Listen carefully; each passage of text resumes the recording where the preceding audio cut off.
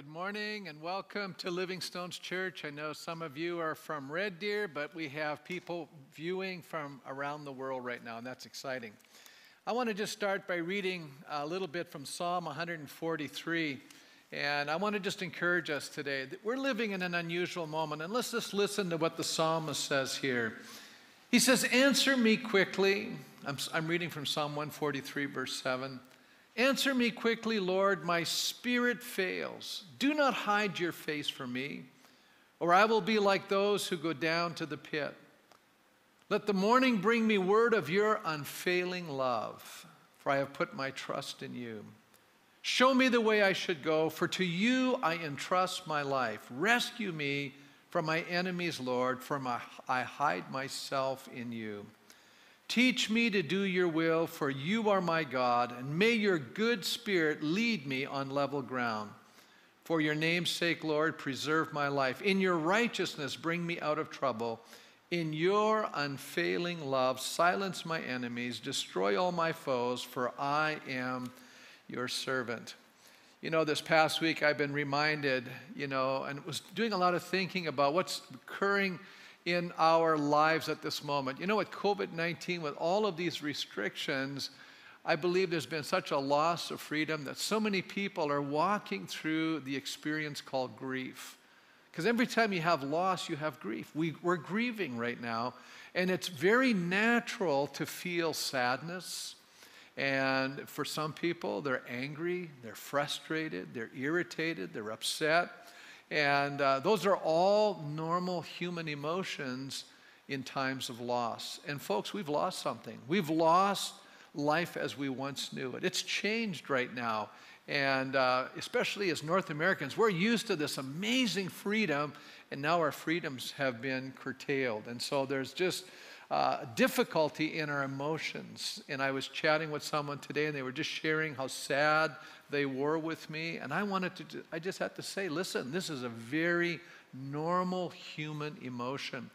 And so I think that's important that we recognize that. And maybe some of you have been going through that. You've been feeling it in your heart. You go, I feel good some moments, and then all of a sudden I feel sad for no reason. No, there is a reason. We're walking through a time of grief, and you're grieving. And that's what grief is like. It's not even rational sometimes. But we've lost this freedom, lost the freedom to worship like we once were allowed to do that. And yet, because of this emergency situation, and I know some people, you may not agree with what's going on. It doesn't really matter. This is the way life is right now. So what I want to do this morning is pray that God would bring special grace into our lives and to recognize God is in control. Do you know that? God is in control of our lives. He's in control of this situation. And I believe God is going to, as we sang earlier in our service, God is going to take what is meant for evil, and what's he going to do? He's going to use it for good. And I believe that with all of my heart. So let's pray. Father, I thank you this morning that you are a good and gracious Father, that you love us with an everlasting love, that your plans and desires and aspirations for us, your children, are always good. And so I pray today that you would bring great grace into our hearts, great hope into our lives. I pray that you would address the emotions in our soul. Help us to recognize these are normal feelings, Lord, but we're not allowing our feelings to define our lives, as we're going to hear this morning.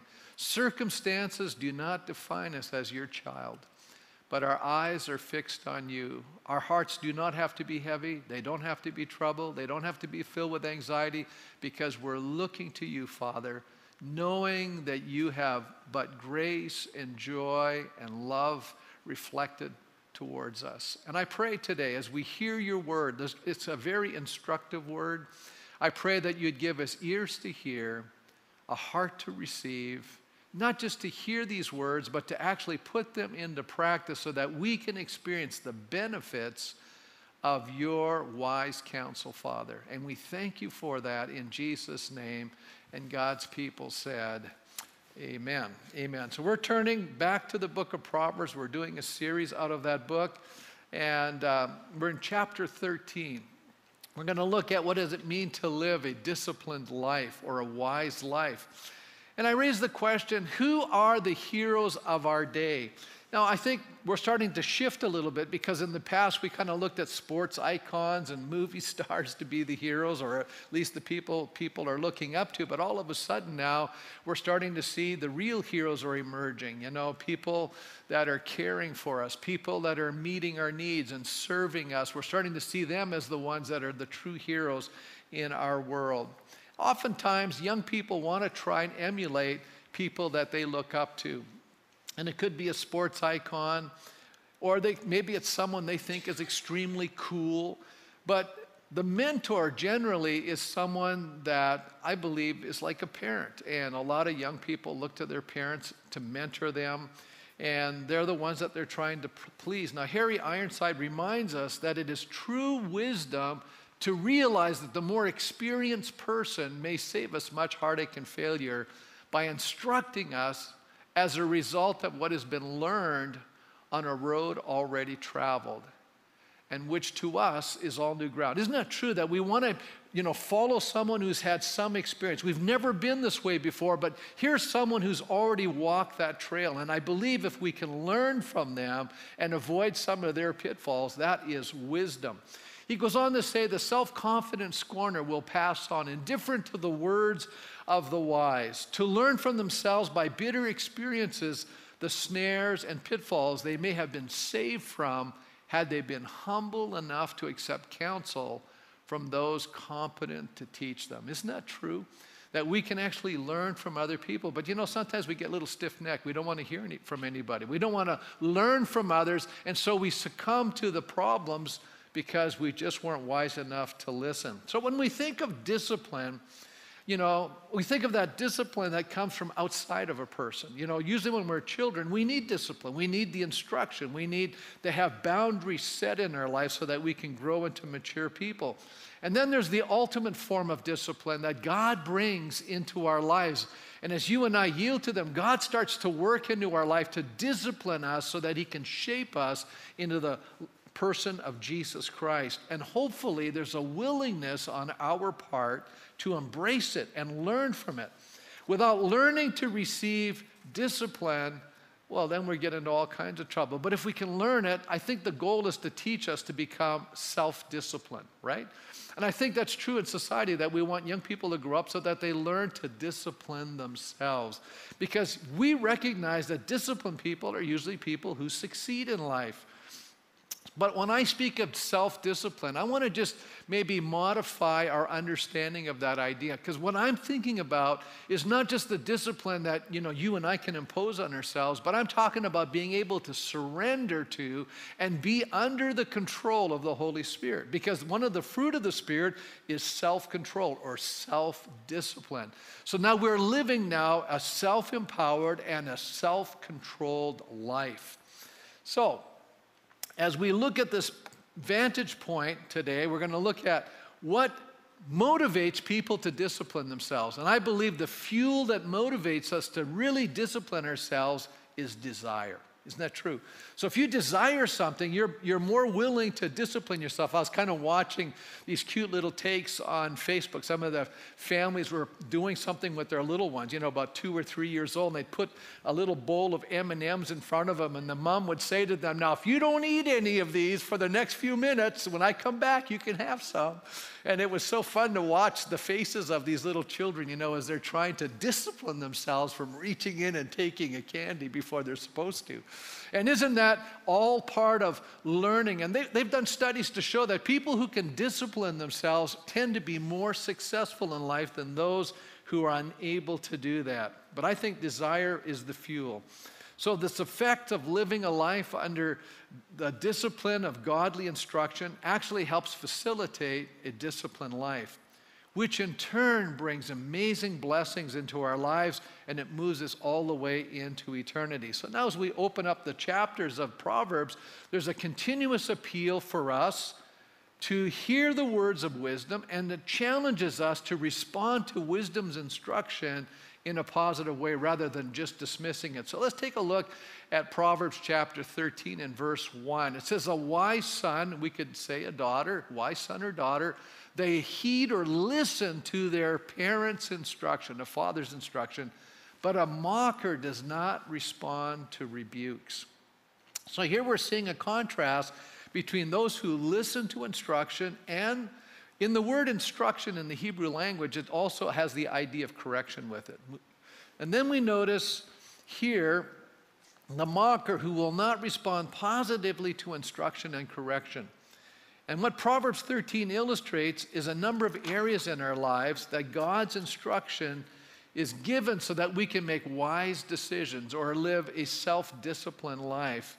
And in turn, not only will it impact us, but it begins to impact the lives of people around us. So I want to take a look at 4 realms where blessings flow from living a disciplined life, or what we would call a wise life. And the first realm that I want to look at is in the area of our speech, or with our mouth. How many know that our words really get us into troubles? Anybody here experience that? It's probably the most difficult member of our body to tame, the Bible says. As a matter of fact, James, from the book of James, James was the half-brother of Jesus. James actually is someone who's really deeply embedded with this wisdom literature in his mind. And you can pick that up when you read the book of James. As a matter of fact, James chapter 3, verse 2, he says this: "We all stumble in many ways. Anyone who is never at fault in what they say is perfect or mature, able to keep their whole body in check." In other words, he's describing a person who's living a very disciplined life. You know, it's the discipline of keeping our mouths shut. How many know that's kind of hard sometimes? Later on, he goes on to say in verse 6, he says, "The tongue is also a fire," speaking of our mouth, our words, "a world of evil among the parts of the body. It corrupts the whole body, sets the whole course of one's life on fire, and is itself set on fire by hell." Wow, that's pretty strong language. What he's saying is we have to be careful, because what's inside is going to pop out. And a lot of times the stuff we say may not be the right things to say. And part of that is learning to restrain or discipline our lives. Matter of fact, James goes on to say in chapter 1 and verse 19, he says to be slow to speak. As a matter of fact, when you read through Proverbs, you'll notice it talks about and values the restraint of words. How many know it's probably important to think before you talk, right? Has anybody ever had that problem? You spoke before you thought, kind of gets you into trouble. So now we're being taught here, listen, don't say anything until you've thought out what you're about to say. He goes on to say, be quick to listen, slow to speak, and slow to anger. The words we speak are absolutely powerful. What we say or don't say and how we say it is indicative of what's really happening inside of us. Words are one means of determining the kind of person we are. Not only does it reveal our character, but it also will impact our state and future. Our words can bring blessing, and our words can bring curses. And how many here have been wounded by words? Anybody here been wounded by words? Every hand should be up. I think words really cut. They really do a lot of damage. As a matter of fact, Proverbs 18:21 says the tongue has the power of life and death, and those who love it will eat its fruit. I remember years ago watching a movie about the story of Karen Carpenter, and a thoughtless word said by a DJ over the radio about her weight actually facilitated a problem with anorexia in her life, just because she was so self-conscious about her weight. And one little comment, just a careless word, actually brought great harm into her mind. And I'm just going to encourage us that we would really look at what we're saying, because that's powerful. Now, as we take a look here in chapter 13, we see how powerful words really are. And beginning in verse 2, it says, "From the fruit of their lips people enjoy good things, but the unfaithful have an appetite for violence." It's almost like here we have, the mouth, an appetite for violence. They're eating it, And then it says gracious words. Verse 3, it says, "Those who guard their lips preserve their lives, but those who speak rashly will come to ruin." And, I can think of stories even in the Bible. Remember Shimei, who was cursing David when he left the city. And then eventually Solomon took over as king, and Solomon, there's all of these rash things that people say. Remember, he was cursing David. So when David was about to depart, he said to Solomon, "Keep an eye on this guy. You can't really trust him." And so Solomon made an agreement with him that he could never leave the city. And then one day he did, and then all of a sudden he lost his life. So rash words can cause problems in our lives. Bruce Waltke points out the wise have open ears and closed mouths, where the foolish have closed ears and open mouths. How many can see the difference? So what is he saying to us? He's saying, listen, we need to listen more and speak less. And that's what James is referred to there in chapter 1 and verse 19. Proverbs 16:23 says it this way, the heart of the wise make their mouths prudent. In other words, we have a responsibility to set a guard upon our lips. I love that psalm. It says, may the words of my mouth and the meditation of my heart be acceptable in your sight, O Lord.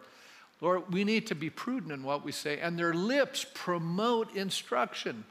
Very next verse, gracious words are like a honeycomb, sweet to the soul and healing to the bones. How many have ever had someone speak just the right word in a time of pain in your life and brought comfort and hope and encouragement to you? Isn't that the kind of words that we want to communicate to other people? We want to literally build people up. We want to strengthen people by the words of our mouths. So what kind of words are flowing from my lips and your lips? Are they words filled with anger and accusation, or are they words filled with encouragement and hope that desires to build others up? Back in 1675, this was like 9 years after the Great Fire in London, Sir Christopher Wren, some of you may recognize his name, very significant architecture. He laid the foundation stone, what was to be his greatest architectural enterprise, the building of St. Paul's Cathedral. St. Paul is where, the royals in England get married. Okay, and it took him 35 long years to complete this task. And when it was done, he waited breathlessly for the reaction of Her Majesty, Queen Anne. And here's what happened. Here's the words that she spoke to him. After being carefully shown through the structure, she summed up her feelings for the architecture in 3 words. It's awful, it's amusing, and it's artificial. Now, as we look at those words today, we would go, wow, that would be deflating, wouldn't it? But isn't it interesting how words change their meaning? And in 1710, the word awful actually meant awe-inspiring. And the word amusing meant amazing. And the word artificial meant artistic. So what to our ears might have sounded like a devastating criticism were in that time words of measured praise. Let me move on to the second realm where blessings flow from a disciplined life or a wise life. Not only does it flow from our mouths, but it's seen in how we acquire or respond to money. It's interesting. What is our attitude toward money? Is money something we use to enrich our lives, but is not seen as a tool to bring glory to God and to help others as well? Do we acquire money at the expense of others? Or is our attitude towards money speaks of volumes of where we're really putting our trust? Is money the ultimate source of our security? And what should our attitude towards money be? Because how many think this is an area we have to get disciplined? It's getting really quiet, It's really an amazing thing. I would even say this is probably a message that even government leaders need to listen to, because I think this is an important area. We need to learn to be disciplined. A proper means of acquiring money is an important ingredient in living a wise and disciplined life. Look at Proverbs 13:11. Dishonest money dwindles away, but whoever gathers money little by little makes it grow. See, now the wisdom literature is never speaking against wealth, but it's always speaking about what we put our trust in and also how we acquire it. And it's an important element in the disciplined life.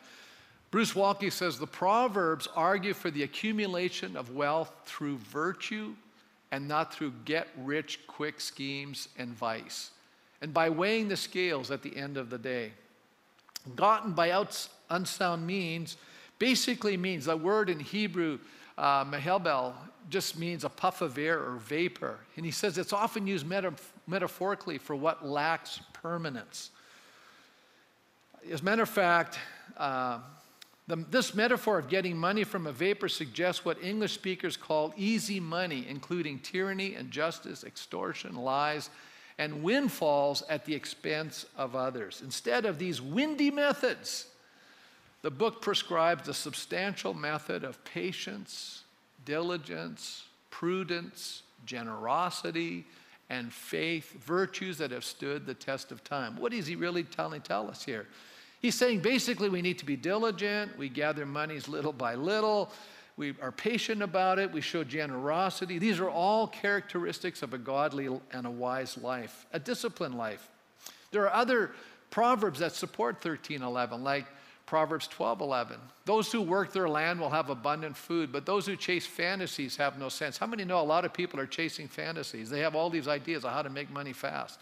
He says, stay away from those ideas. They don't work. As a matter of fact, in Proverbs 28:19 and 20, it says, those who work their land will have abundant food, but those who chase fantasies will have their fill of poverty. A faithful person will be richly blessed, but one eager to get rich will not go unpunished. So what we are discovering is that meaning in life is not secured by possessing things, but finding purpose that is significant and meaningful in life. A number of years ago, I read a book by Larry Crabb entitled Inside Out, and as I was working on this message, I remembered some things that tied into my thinking here as I was working through this message. And he was talking about longings or desires that fuel our lives, and he says, to say I long for respect does not put the matter too strongly. He says, I long to know that someone sees something in me that's valuable, that my existence is important because I'm capable of making a difference. Many people refer to this longing as a desire for significance, or more specifically, personal meaningfulness. And so what some people do is they actually look for money as to meet that need for significance and meaning. But the reality is that's not what we're longing for deep within our souls. As a matter of fact, true security is going to never be found in money. It's always found in righteousness. And here in this chapter of Proverbs, we see the limitations of wealth as expressed in verses 8 and 9. It says here, Proverbs 13:8, a person's riches may ransom their life, but the poor cannot respond to threatening rebukes. In other words, they don't have the resources to do it, but there's another way to look at this verse. The light of the righteous shines brightly, but the lamp of the wicked is snuffed out. While the rich may be able to pay for their ransom if they are kidnapped, the poor rarely get kidnapped because they don't have any resources. It's not worth the while of the kidnapper, so they just leave the poor alone. Tremper Longman says, while this seems an argument in favor of the power of riches, the second quotant undermines it. If the person were poor, there would be no chance of kidnapping in the first place. And I agree with that. What would be the use? In the final analysis, wealth is not really the protection that it purports to be. Old Testament scholar Ernest Lucas ties verses 8 and 9 together to drive the point that it's actually righteousness that is the most important element in a disciplined life. The word light in verse 9 is a metaphor for life force. And what he means by that is if you read Proverbs 20:20, it says, if someone curses their father or mother, their lamp will be snuffed out in pitch darkness. And then Proverbs 24:20, it says, for the evildoer has no future hope, and the lamp of the wicked will be snuffed off. So how many can see now the light is actually talking about our souls or the essence of our being? In other words, that's the end of us. So he goes on to say, taken in its context, this general statement is a comment on the previous verse. True security is not in either wealth or poverty, but actually in righteousness. Let me move on to the third realm where the disciplined life impacts. It's in our level of contentment. And really when we get down to it, when you talk to people, what is it you really want in life? And most people will say, I just want to be happy, right?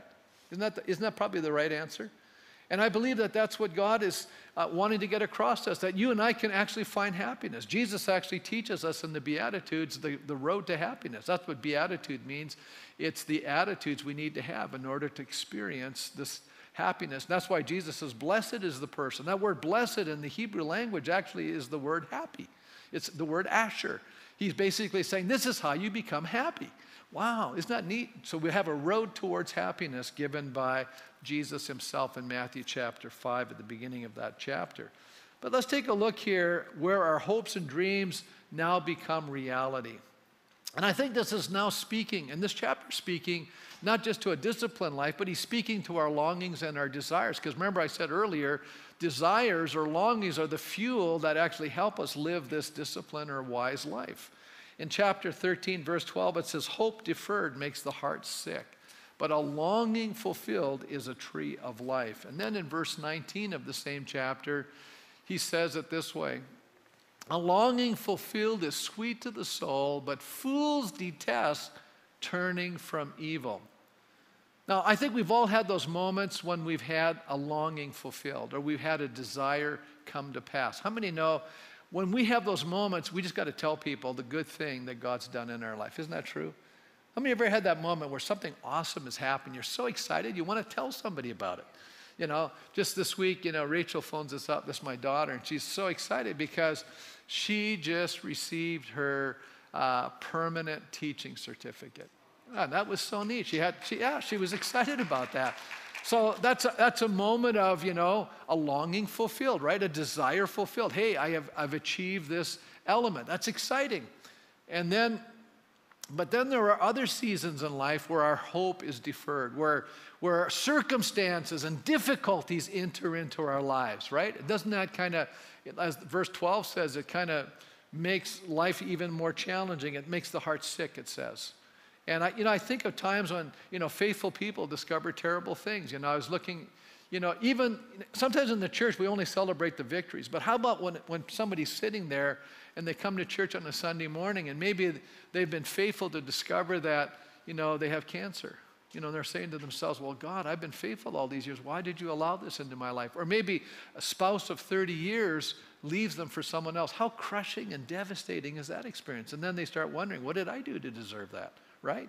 So it's not just in life that we have all these awesome moments, and I'm a Christian now, and I only have the benefits of life, but there are also those challenging moments, or our job comes to an end, or as we're all experiencing the restrictions that come because of a medical emergency called COVID-19.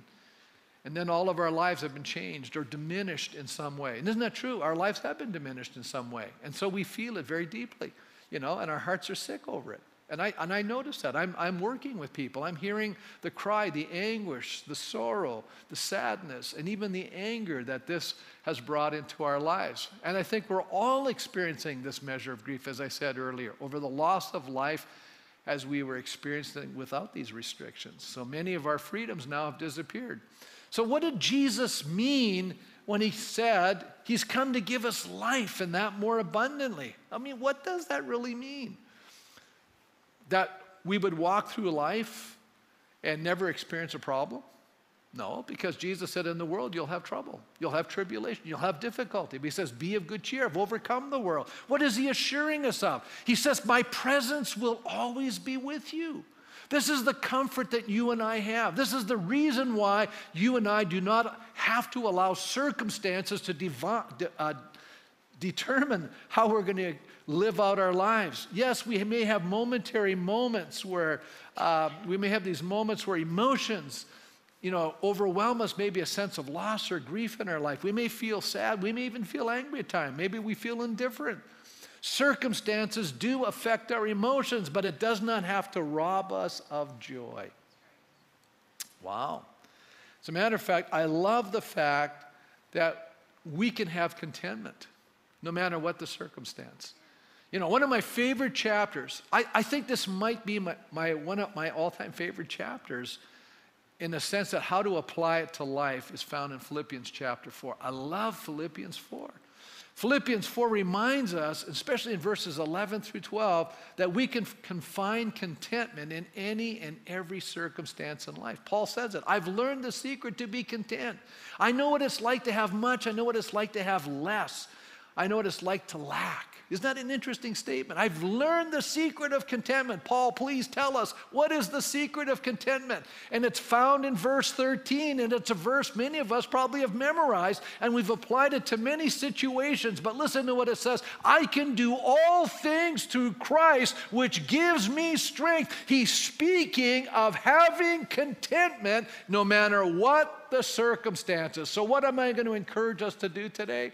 I'm telling you right now that you and I can have joy, you and I can have contentment, you and I can celebrate in the midst of loss because we have Christ giving us strength. What a huge advantage. That's the abundant life. Well,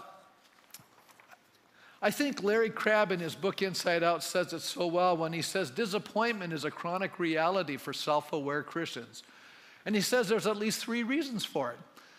He says number 1 reason is that the complete joy of God will not be ours until heaven. Well, that's an interesting statement. Right now, we have only a deposit in the person of the Holy Spirit. I added that. So, here's the problem. What we want right now is heaven on earth. Let's all be honest. I want heaven on earth. Isn't that true? But that's promised to us. So we get a little taste of it because we have the Holy Spirit in our life. Number 2, he says, no relationship on earth is perfect. I mean, that's true. That's right. I mean, we can have great relationships. And I am so blessed. I have so many great relationships in my life. But there can come moments of misunderstanding. Anybody ever have a moment of misunderstanding? Of course. You know why? Because we're still sinners, saved by grace. I know you can say, well, we're saints, pastors. Yeah, I know we're saints. But you know what? There's always a need for forgiveness. Anybody have to practice forgiveness? Aren't you glad the Lord taught us how to pray? Forgive us our sins as we forgive those who sin against us. How many know people are going to sin against us? I got to practice forgiveness. You've got to practice forgiveness. And sometimes I need to be forgiven. Anybody here ever need to be forgiven? Not just by God, but by others, Done some stupid thing, said some dumb thing, had a wrong attitude? Of course. And then naturally, he says, fallen people naturally but wrongly depend on sources other than God. Isn't that the truth? Sometimes we depend on the government. Oops, did I say that? Of course I did. Because I think a lot of people do that. Or they depend on money or well-behaved children or, great churches or loving mates or successful careers to find satisfaction for their crucial longings. But how many know that, in doing that, what we have really done is add unnecessary groaning to the acute pain of frustrated demands? What he means by that is simply this, that unrealistic expectations become unrealized ones. You see? You and I can have a realistic expectation. A realistic expectation is God will never leave me nor forsake me. A realistic expectation will, God's going to take care of me no matter what the situation is. God's not going to desert me. He's not going to drop me off. Even when I mess up, God's not going to stop loving me. And He's not going to stop caring for me. He's not going to stop being there for me. I'm so thankful for that. And I also have a hope that transcends this life. That's the most beautiful thing in the world. And yet, the wise, godly, disciplined life, as the sages realized, brought greater blessings, brought greater joy, brought more abundant material prosperity than a life usually lived in an ungodly, wicked state. But then there were the exceptions. How many know that? Sometimes we say, hey, I'm doing the right thing and I'm getting a bad outcome, and then there's somebody that's doing the bad stuff and getting a good outcome. How do I handle those exceptions? And that's why Proverbs are not promises, but rather principles. And so I look at another wisdom section of the Bible, something like Psalm 73, verse 2, and it says, but as for me, my feet had almost slipped. I had nearly lost my foothold.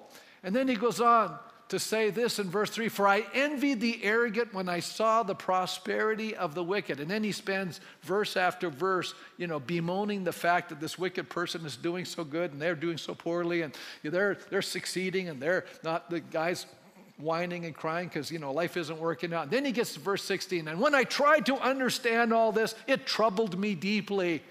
And then the turning verse 17, until I entered, he says, the sanctuary of God. And then I understood their final destiny. Oh, this is only short-lived. How many know that's true? Well, let me turn to the final realm where blessings flow from a discipline or a wise life. First of all, we looked at it in the words we speak. We look at it in the way we trust or handle or acquire money. We looked at the idea of being contented, but now look at our future destiny. How life turns out is a combination of 2 things. 1, God's sovereignty, and number 2, our decisions or God's gift of freedom to make choices. Now, I know some people have a problem with that. Some people focus, almost entirely on the sovereignty of God. Other people focus almost entirely on the freedom of man. I want to say there's a blend in life of the 2. But let me point this out. Why does God allow evil? Isn't that a great question? And so many people ask that. And the simplest answer is that he created us like himself with volition, which means the ability to make choices. And how many know if you give somebody the ability to make choices, they can make the wrong one? How many know that's true? And I've noticed something. God doesn't rush out of heaven. Goes, no, you can't do that. It's the wrong choice. I think God tells us it's the wrong choice in his word. I think God warns us. God, speaks into our life through his words. The Holy Spirit would put checks in our soul and say, hey, what do you think you're doing? I think people might come along that are wonderful believers and say, hey, what are you doing? But in the end, we're still making choices. And what happens is God allows us freedom to make mistakes and to commit sins and then to reap the devastating consequences of them. And how we end up in life is determined by a number of factors, but one of them is certainly the people we choose to spend time with. How many know that's true? As a matter of fact, listen to what Proverbs 13:20 says. It says, walk with the wise and become wise, for a companion of fools suffers harm. That's powerful. I always put down, we may not be able to choose our family, but we can certainly choose our friends. Isn't that true? And the people we choose has a huge bearing on our life because the people we're hanging with affects our thinking and eventually affects our behavior. And the Apostle Paul obviously picked up on this proverb because I hear it echoed in the New Testament when Paul says this to the Corinthians. He says, do not be misled. Bad company corrupts good character. Yep. So who are the wise that Proverbs talking about? Well, they're the people who fear God. They're the people who want to do what's right in God's sight. In brief, we can say they're the wise. They're the godly. They're the disciplined people. And one of the characteristics of a wise, godly, and disciplined person is that they hate evil. And you know where that hating of evil begins? Not in my neighbor's life. No, it begins in my own soul. We should begin to hate the sin in our own lives and say, these are the things I need to work on. These are the things that keep tripping me up. These are the areas I need to be focusing in on. And I'll tell you, if you start working on yourself, you'll be a lot more charitable to other people. Because how many have discovered that change is difficult? And especially when you're trying to change yourself. It's so easy to tell other people to smarten up. You got to talk to your own soul in the morning. Say, hey, buddy, you got to smarten up. Get your act together, right? Isn't that true? Sure. Then there are a number of proverbs here that teach that words of correction often come from the mouth of the wise. Maybe that's why when we're doing the wrong thing, we don't want to hang around the wise because they might tell us what we're doing isn't right. Listen to what it says here in Proverbs 27:6. That wounds from a friend can be trusted, but an enemy multiplies kisses. That's a powerful statement. What's he saying? A lot of times people say, yeah, it's okay, do the bad thing, but they're really not your friend. But a real friend will say, what are you doing? It's going to destroy your life and mess you up. And then it says, whoever heeds life-giving correction will be at home among the wise. Those who disregard discipline despise themselves. Isn't that an interesting statement? Let me just repeat that. Those who disregard discipline despise not the person who's giving it, though they might, but they're really despising themselves. But the one who heeds correction gains understanding. And the consequence of one's relational attachments. Proverbs 13:20 states both a positive and a negative outcome. Those who associate with the wise become wise. Those who are companion of fools, and you say, who are the fools? Those are the people that are saying no to God. Those are the people that are pushing God away. It says, you're going to suffer harm. Now the next two proverbs spell out the harm that will befall someone who refuses to listen to this disciplined or wise counsel. In verse 21, it says, trouble pursues the sinner, but the righteous are rewarded with good things. A good person leaves an inheritance for their children's children, but sinners' wealth is stored up for the righteous. Ernest Lucas points out in verse 21 the retribution principle. Retribution simply means I do this, this is the consequence I get. In the unusual form that what people pursue actually is pursuing them. Isn't that an interesting thought? Let me go back and look at that verse. It says, trouble pursues the sinner. If the sinner is causing trouble, trouble will chase after that person. I don't know about you, but I want to avoid trouble. I don't want it pursuing me. It says, so that they get what they deserve. In a society where there was no clear idea of life beyond death. See, this whole idea of resurrection and life beyond death, that's more of a New Testament idea. Yeah, there was shadings of it in the Old Testament, but really as a dominant feature, that's really expressed in the New Testament. It's really developed there. The seeds are in the Old Testament, but the full expression of it is in the New Testament. It says, in a society where there was no clear idea of life beyond death, it was particularly important to leave a good inheritance to future generations. The good person is assured that this will be so, whereas the sinner is warned that in some unspecified way, the wealth they accumulate will not benefit their descendants but pass on to the righteous. Wow. This provided one answer to the apparent injustice of sinners sometimes gaining wealth. In other words, matters would be sorted out in future generations. What is he saying? He's basically saying, you know what? The way you live and what you've acquired and accumulated is going to be passed on. But who's it going to be passed on to? You and I can't control that once we're dead. So how can I live a disciplined life? It's a great question. I'm glad you're asking that question because you can see the value of it. I think you and I have to be open to God. You have to open your heart and surrender to the work of the Spirit in your life. And I believe desire is what fuels or shapes discipline. You know, people who really want to be good at something, they spend a lot of time honing their craft. Isn't that the truth? Why do they discipline themselves? Because of the desire that's set before them. How did Jesus endure the cross? For the joy that was set before him. You see, desire shapes the ability to discipline our lives.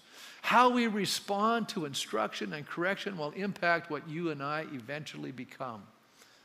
We all act on desires. If we desire God, we'll end up with him. How many think that's beautiful? If you desire God with all your heart, you'll end up with him. Isn't that a beautiful thought? You know, what is hell? The absence of God. And you know, there's some people who want nothing to do with God. Well, they're going to get their desire. They'll have nothing to do with him. We find meaning, hope, and ultimately our faith will be strengthened and rewarded. If we desire the things of this world, we'll ultimately be disappointed. Why? Because the things in this world are temporal. And they're fading. They're passing away. Isn't that interesting? But if you're desiring that which is unseen, spiritual, they're eternal. And you're going to reap what you're desiring. So what does the disciplined life produces? It shapes our character. It impacts our words. It helps us use the things in this world like money as a tool rather than allowing it to become a false substitute for God. The wiser disciplined life ends by producing contentment and ultimately a satisfied life because we have an eternal hope. You know, we do this program here called Alpha. I love it. And I still remember this one quote by Jim Carrey. He's a comedian, and many of you know who he is. And he said something very profound. He says, I wish everyone in the world could gain the wealth and fame,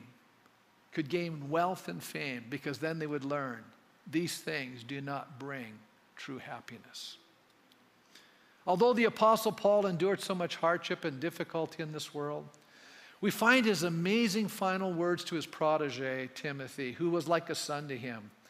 And what did Paul pass on to him? He didn't pass on $1 million. He didn't pass on a whole bunch of material things. You know what he passed on? A legacy of a life well lived. He passed on what it meant to be a man of God and a man of faith. He passed on an amazing legacy of faith. And I want you to hear the final words of the Apostle Paul, who lived the wise and disciplined life. And I love these verses. And this is what Paul says at the end. For I'm already being poured out like a drink offering, and the time for my departure is near. I have fought the good fight. I have finished the race. I have kept the faith. And then he says this, now there is stored up for me the crown of righteousness, which the Lord, the righteous judge, will award to me on that day. And not only to me, but also to all who long for his appearing.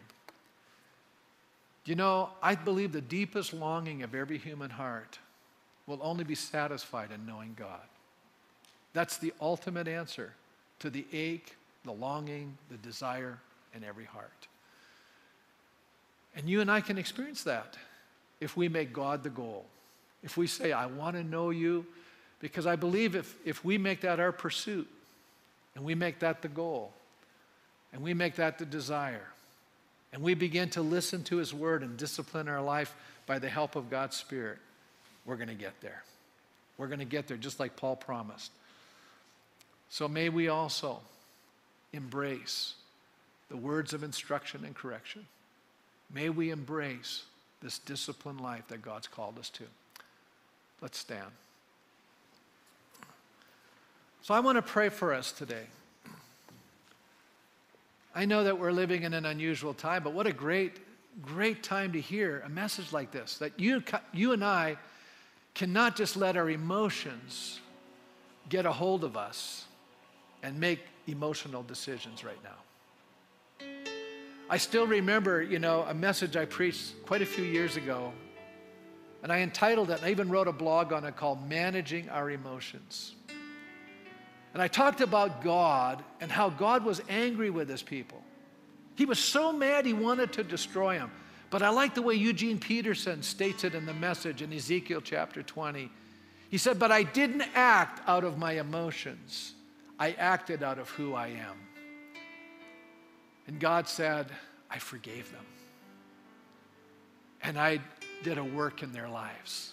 And I am so glad that God doesn't act out of his emotions towards us when we do stupid things. I'm glad that God acts out of who he is, his character. And folks, that's what God is interested in. He's interested in producing godly character inside of us so that our emotions do not have to define our lives. And especially when we're in a time of difficult circumstance, our emotions do not have to rule us, but we can find our strength.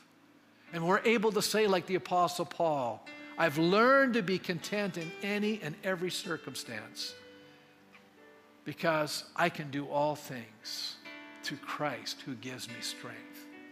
And I want to pray today for you. Maybe you're struggling emotionally during this time. I'm going to ask God to pour his strength into your soul. Maybe you're here today saying, there is such a longing in my heart, and I have been pursuing things, and they're the wrong things, and I can see that now they're just temporal, and they'll soon pass and fade away. But I want to encourage you to make God the goal, and to get on that road and begin to follow him, and to allow his Spirit to begin to empower and help you to live this life of wisdom, and to embrace his instructions, and to make him the goal of life, and to listen to his counsel all along the journey. And I will make one guarantee: you will live a life without regret.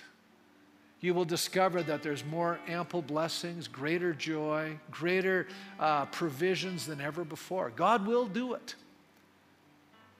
And so let us pray as we close the service today. Father, I just thank you this morning for the power of your word, and the power of your Spirit residing in your word that brings life to it and shows us the pathway of life, gives us a way to live. It instructs us, it corrects us when we're going to deviate from that path. Lord, I pray today that those that are struggling, and we all are to some measure with the current circumstances that we're living, and I pray today, Father, that we will be strengthened by your Spirit in our innermost being, that we will, Lord, be strengthened by Christ who is dwelling within us.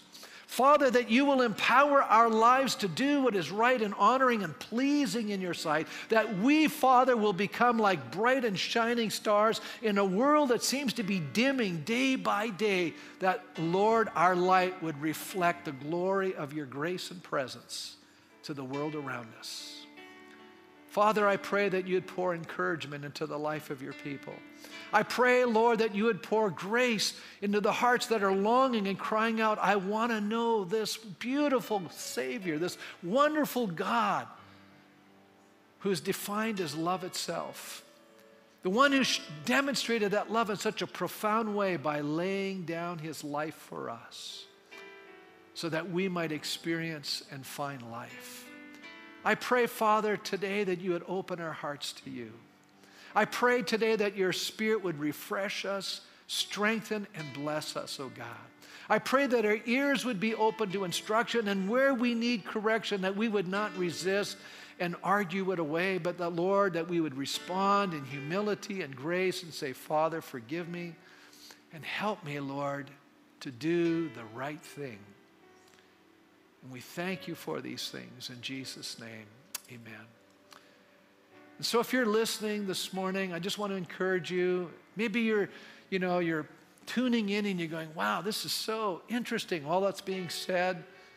And I would like more information. I would like to know a little bit more about who God really is and what he can really do in my life. And if you're that person, I want to just encourage you to click that says for more information. Please contact us, and we would love to communicate with you and help you in this journey called life. God bless you as you leave today.